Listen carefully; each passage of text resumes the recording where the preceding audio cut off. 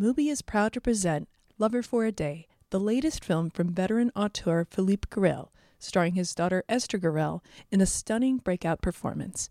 An elegantly crafted tale of desire, friendship, and fidelity, named one of the top 10 films of the year by Cahiers du Cinéma, Lover for a Day opens January 12th exclusively at the Film Society of Lincoln Center. The Sundance Film Festival is returning to Park City, Utah, January 18th through the 28th. Check out the newly announced program of world premiere films, virtual reality, and events at sundance.org/festival. Passes and ticket packages are available now, and tickets go on sale in early January.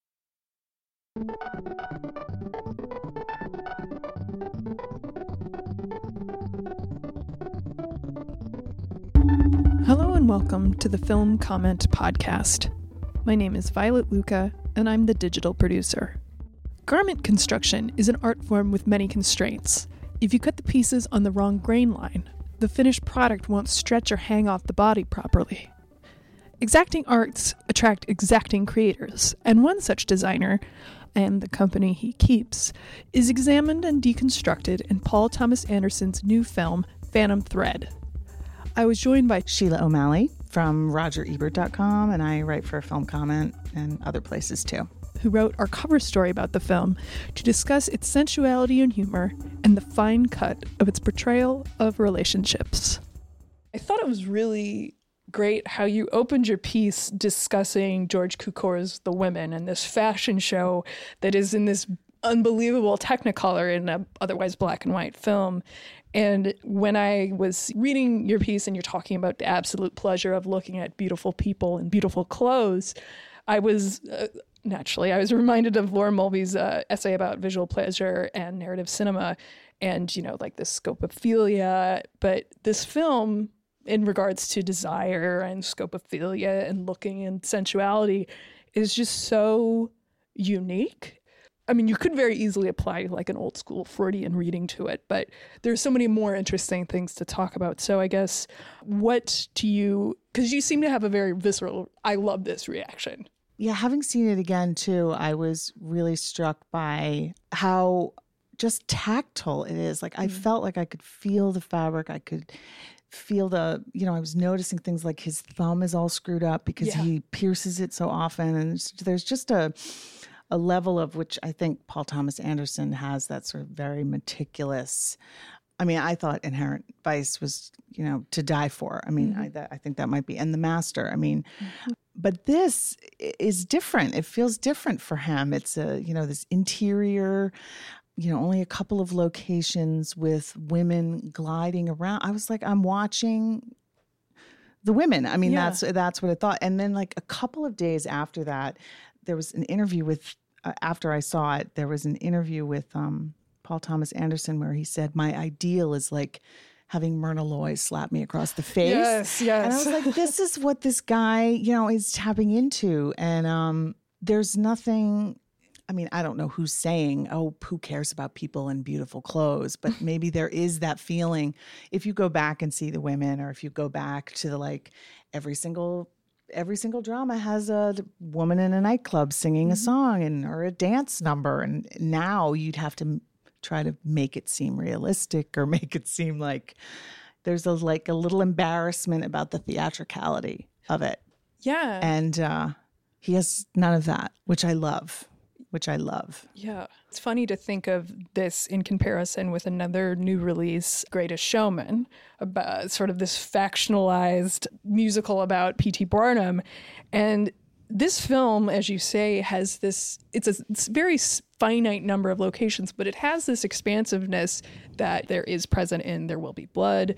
And even just thinking about something like the New Year's Eve ball that they go to and seeing that these are real paper mache made out of newspaper fake heads. These people are actually falling down. And it's not just sort of like he went to the trouble of getting the extras and orchestrating this wacky party. Right. Just for our pleasure, really, in this one scene.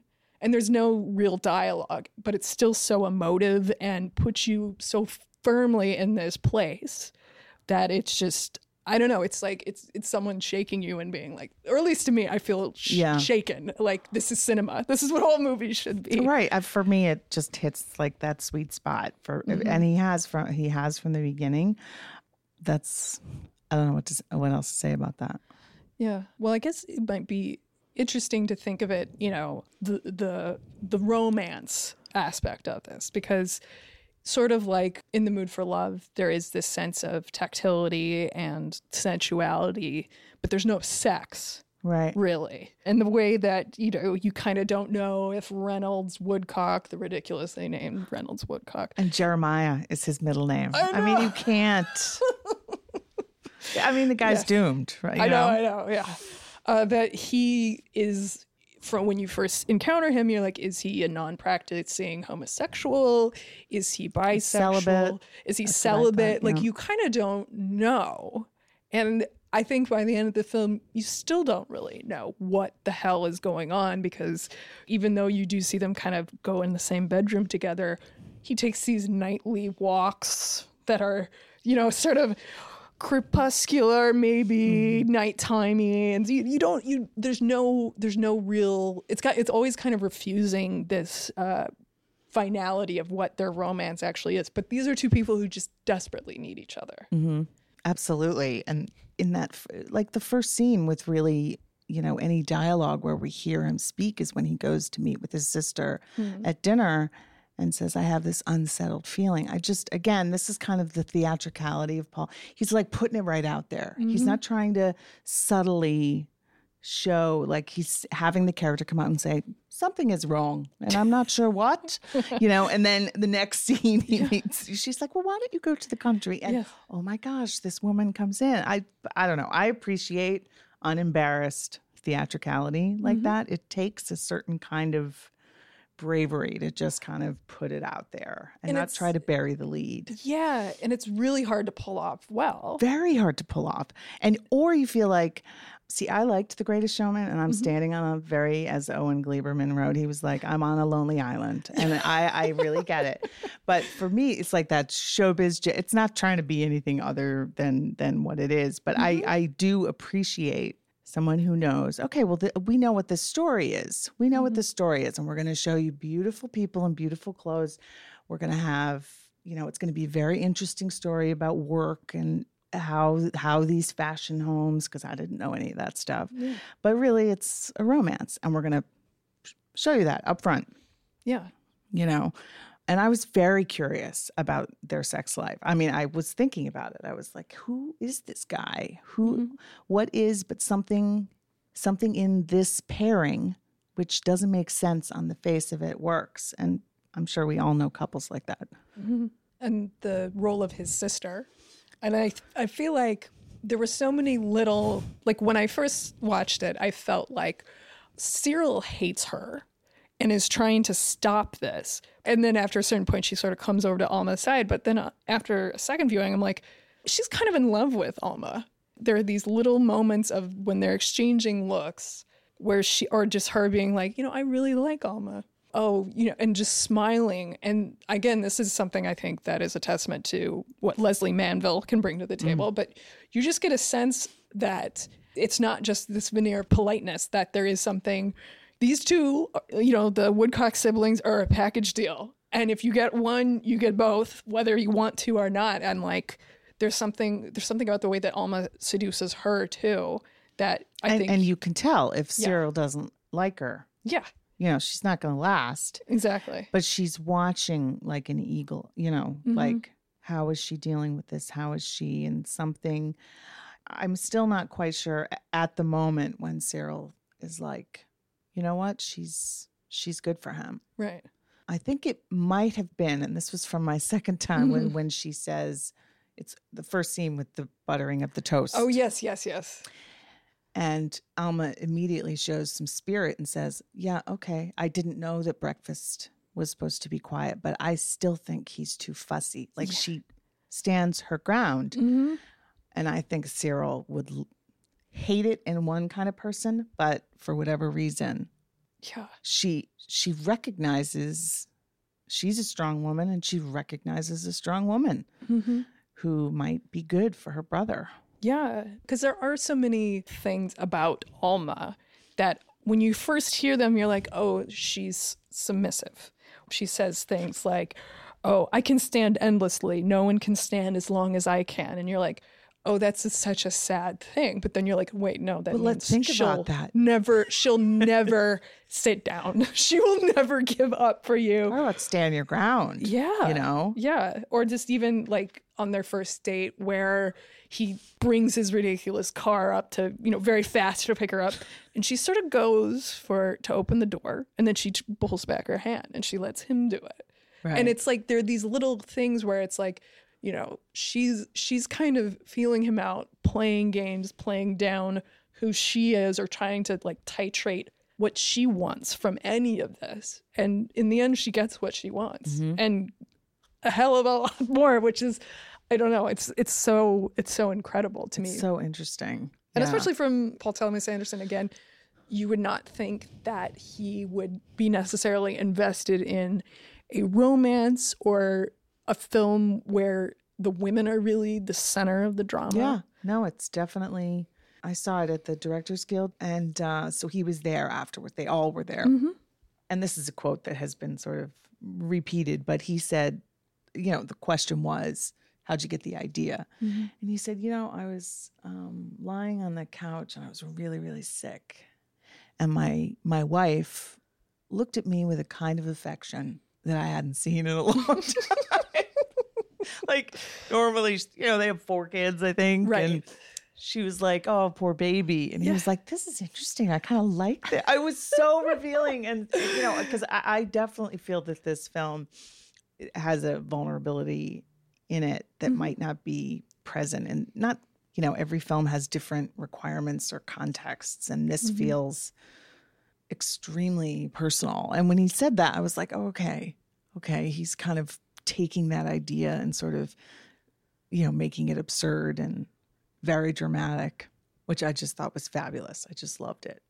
Oh, yeah. No, I mean, I was rewatching The Master in preparation for this, and my boyfriend told me that, Joaquin Phoenix thought it was a comedy when he first watched it. And I was like, it's one of the, because even when he's getting chased out of the farm by the Filipino workers because this old guy has died because he's poisoned himself on this magical hooch that he's made, this poisonous hooch that motor oil or whatever. Yeah, like so gross. Freddie Quell, the great mixologist, before that was a real profession. That scene is hilarious. And then I sort of rewound it and thought, and I was like, oh my God, all of this is actually very funny. And that's what Phantom Thread does so well, is that it is totally making fun of like, he's a horrible beast who can only come to love with this beautiful young woman. But it's fucked up and ridiculous. Commenting on it, but it's also pushing it to a level of like,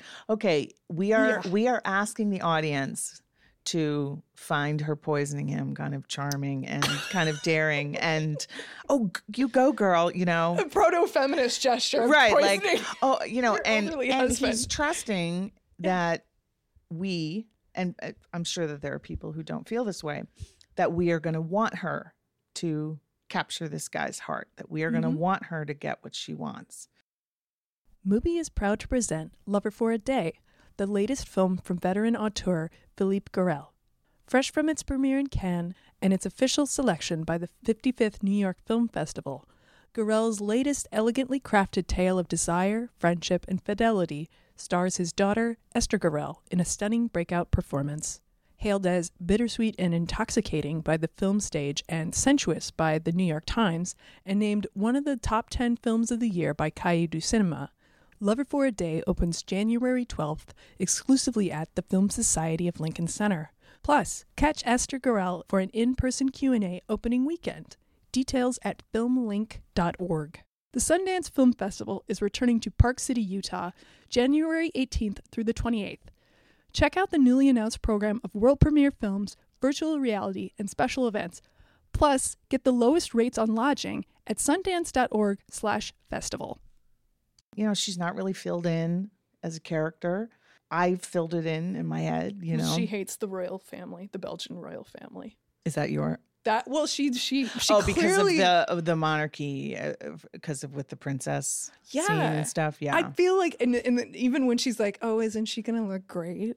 Like I feel like it's sarcastic. Right. There are like vicissitudes to to Alma. Hard to tell. It is hard to tell, but read. I mean, I feel like she was probably thrust out pretty early. Her mother died. She doesn't have so she's kind of living by her wits. Yes. And Cyril and Reynolds are just really no match for which I just thought was so great, because she is someone that you might underestimate, or that you would think, wow, she's really, how would I feel on this first date if he's wiping my lipstick off and saying that I look better without it? If you were another kind of woman, you might be like, excuse me, sir. And then you might miss out on this great romance, though. Oh, I know. That is a lot of the time not great, as real romance is. Right. Which is great. They're on their honeymoon and she's buttering the toast and you can see him just boiling like, Yes. Yeah. Yeah.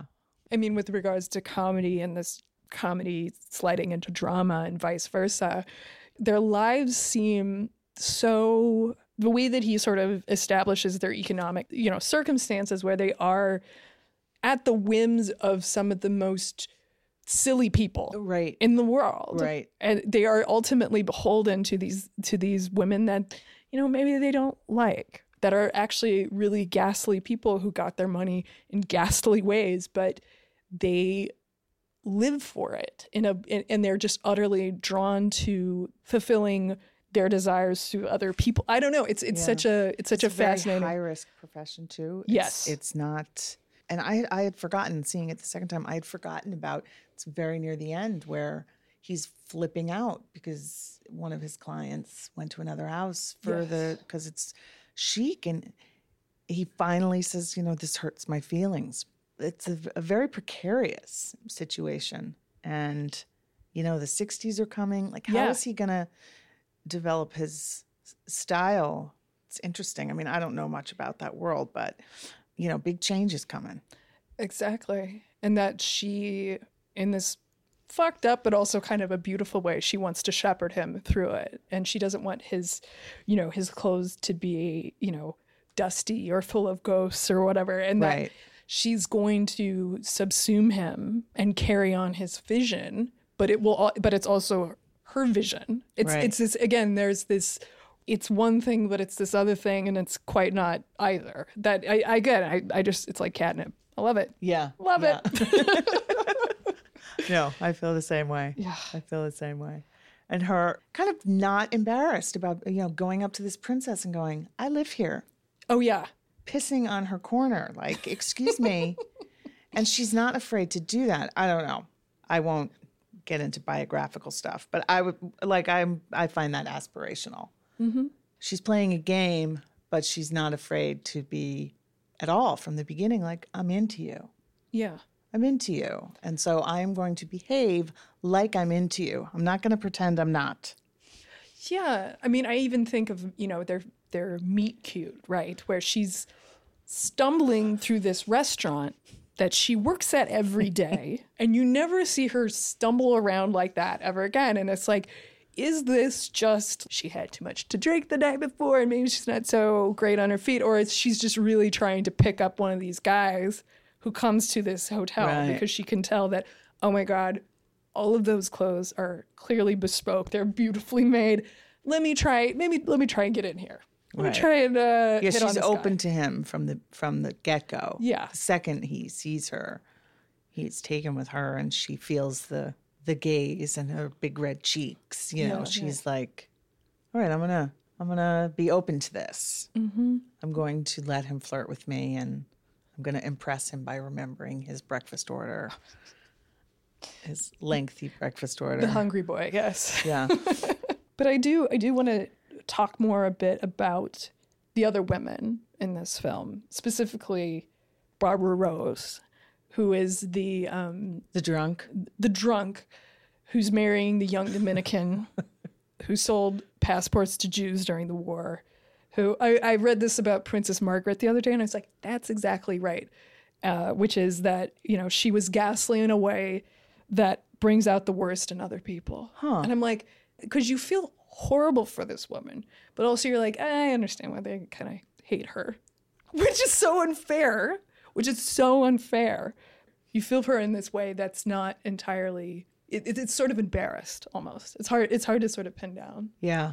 I mean, her moment where she looks in the mirror and she doesn't feel, he can't make her beautiful. Yes. She's devastated. Yeah. But at the same time, she's like scrunching the collar down, and she's kind of just a big, selfish child who's used to doing whatever she wants and is looking for love. Like, she just, the way she looks at him, and yet she's behaving badly. Yeah. And here comes this, former waitress who's like, no, you do not wear his dress and behave like that, which was the big. Yeah, I mean, he fell in love with her in that moment in a way, because she was his champion, his warrior, She went to a place he couldn't go. And he was scolding her for, please don't start crying. Like, he's stuck in his ways, I mean, this is why I compared it to like bringing a baby and stuff, and this sort of uptight. It's the cliche. It's this kind of uptight, sexless nerd who really does love his work and is really good at what he does. And any woman who came in and said, God, you just love your work so much, why don't you love me? That would not fly with him. Right. This kind of woman who's like, why don't you have more time for me? It'd be like, bye-bye. I am Reynolds Woodcock and I need a lot of space, Yes. But so, and like at the end of Bringing Up Baby, she destroys his dinosaur skeleton that he's been working on for 20 years, and he shouts, I've never had a better time. Right. And for me, that is what, and it really clicked for me when Paul Thomas Anderson said his goal in life was to be slapped across the face by Myrna Loy, that there's something in that he found very sexy, which I think a lot of people do. Mm-hmm. Yeah, and she's not quite a ditzy. She's not at all. She's targeted. Don't talk to me like that, but I'm not going anywhere. Oh, yeah. I have to say, Vicky Krieps is like a master grumbler. If someone else tried saying this, it would kind of be insufferable, but the way she's just like, no, it's too much. No. So works. Yeah. Well, and you respect her then. I mean, which I think is really, really important, that you don't. I think that's his writing for sure. And I feel that in his Punch Drunk Love, which is another whole very difficult kind of romance. In lesser hands, that would feel like, oh, man boy is, grows up, because why would this like fabulous woman want to be with, well, because some women look at men like that and go, I see something in you and I'm willing to kind of stick around and figure it. And he's very into that. Yeah. He but he has his own spin on it. But yeah, I think if Alma had been submissive and then exploding, well, we've seen that before. Like, you can't talk to me. But from the first date, when Cyril comes in and he says, why don't you stand up straight? And she's like, how do you want me? Like she lets him know. Oh, yeah. Don't talk to me like that. You didn't say that. Oh, I love that. Oh, it's I great. Love that and scene. so you're like, okay, I don't have to really worry about her. She's taking care of herself. And so I can just kind of relax and watch all the crazy. Oh, yeah. No, in that. And I mean, I love, again, this sense of, this is a very old song and dance for Cyril and for Reynolds, that they have, that Cyril comes up the stairs sort of expecting him to be by himself, and she sees this woman there and she immediately goes to the couch, sits down, starts taking the measurements. Like it's a very, and in a way that doesn't feel trite. Again, I think a testament to the fact that this is having fun at serious men or difficult men being tamed by tough women. The ending where Alma's talking about the future and then he's like, oh, I'm hungry. Right. I'm very hungry. And it's like, here we go again. But it's not. But it's like that and it's not. And I just remember the first time I saw it, my jaw was just like on the floor, because I'm like, I can't believe this is happening. Right. Because it's such, in a way that's so wonderful. Because it takes a lot to surprise me watching a movie. Yeah, I did not see that coming at all. And I hadn't heard anything about it. So I was like, oh, the beguiled too, because that would happen. I was like, what is it with boys and mushrooms? Oh, I know. And, It reminds, actually, I overheard someone tell a Jake LaMotta stand-up joke about his ex-wives dying because they ate the mushrooms. And then the third one just getting divorced because she wouldn't eat the mushrooms. Wow. And I was like, oh, I feel like a part of New York history now. But with regards to the Barbara Rose arc, I think ultimately the film is about a woman who she could only see her flaws before. And that this relationship makes her whole in a way that's not like, oh, I found my perfect mate. But that there's so much more that comes with her role as a mate. I mean, it is sort of this proto-feminist thing where she's learning this entirely new set of skills. She's learning this creative expression, and she's feeling very liberated despite having to be careful about how she cuts her toast in the morning. Right. And it's just so it's such a wonderful, I don't know, it's just a very understated. Well, I guess too, I mean, it's an exaggerated version of this, but relationships are one person can't be doing all the work, and they're both weirdos. I mean, they're not 100%. I said on Twitter, I was talking with someone and I was like, who else would put up with either of them? And that's how I feel it with the Screwballs too. Yeah. That you look at Cary Grant and Katharine Hepburn and you think, well, no one is gonna, but that together they're perfect. Like Alma would be bored out of her mind by a regular guy, and he needs to be challenged and grounded and made, life made exciting. Sparks. Yeah. He gets to fight with her. That's the other thing, is the fights can be liberating, and he doesn't like throw her out. He's mean, but a lot of people are, we're not mean, but just like, why are you, she's like cooked this whole dinner and he's like, I don't understand. That I don't like asparagus, but blah, blah, blah. Yeah. And there's this whole space around that fight where they're sort of getting to know each other in this very bizarre circumstance. And then the next morning he like kisses her on the cheek, and it's, I don't know. It feels very grown up to me. Yeah. In a way, it's kind of like, there's no happily ever after. I still am not sure they may go the distance. No. He might just, his liver just might give out, can't take any more mushrooms. Right. It happens. He's kind of old to be pulling this stuff. Or maybe it's a cumulative effect. Yep. Yeah. No, I know. And I do like that you say grown up, because this is a story that everyone's very familiar with, easily dip into the facile, and yet there's so many variables to this that are always spinning, always changing, and like again, you're always going to be surprised. Yeah. There's nothing definite. Right. Except for the dresses, which is great. Right. Amazing. All right. I think we could end it there. But before we do, it would be great if we both talked about a film that we've seen recently that we liked. I'll go first. I saw Wormwood.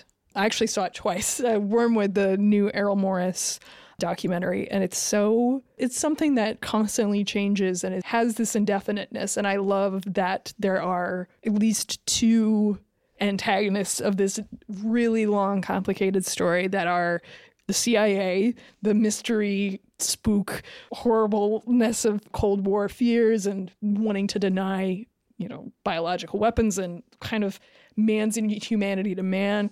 And then there's Cy Hirsch, who's like, I know, but I ain't telling. He's like, so it's like, Cy Hirsch, just tell us. Just tell us.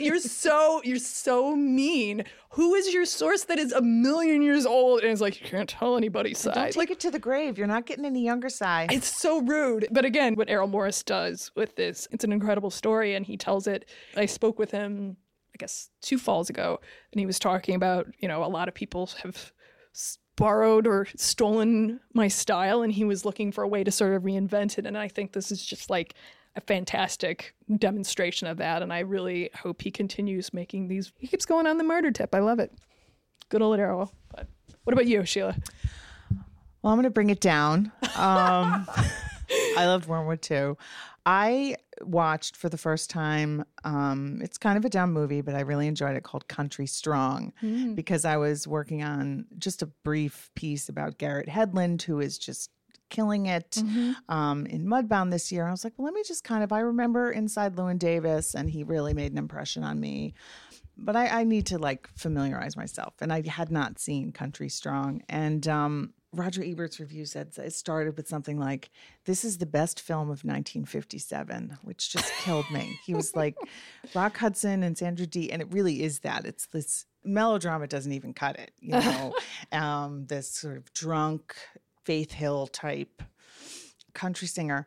But everyone's very good in it. Tim McGraw is really good in it, Gwyneth Paltrow, and Garrett Hedlund, who does his own singing, does his own guitar playing. He's got that deep voice.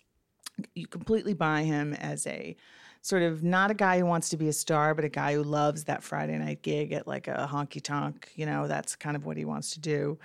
And I'm a sucker. But the little romance there really worked for me. I was like, tear.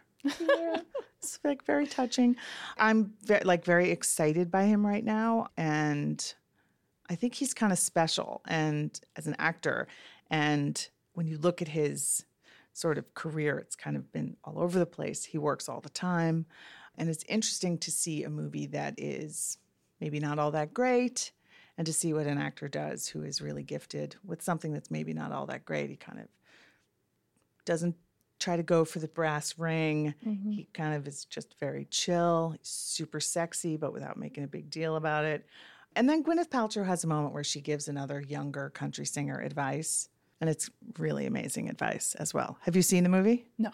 It's this whole monologue like, okay, here's what you're going to do. If you're going to be a star, don't wear satin. Always wear high heels in public, you know, and it's like this, and she's got her hair up in curlers, and I was like, oh, she really played it well. So I really enjoyed it. Wormwood and Country Strong. Yeah, no, it's good. Too great. Is that on Netflix? Amazon. I saw it on Amazon. Well, I'm sold, because I do actually really like it when there's filled a movie with music too. Yeah, filled with songs. And Gwyneth can sing, so oh yeah, no, definitely. I enjoyed it. It is super refreshing to see, like, okay, this is maybe not the best writing, but these people are really putting their heart and soul into it. You can't believe it. I mean, it's like the drunk scenes, and Gwyneth is just like acting. You know, it is like I am in it, you know, acting my heart out. And I enjoy that, though. Yeah, it's great. Thank you for coming. This was such a pleasure. This was so much fun. Thank you for having me.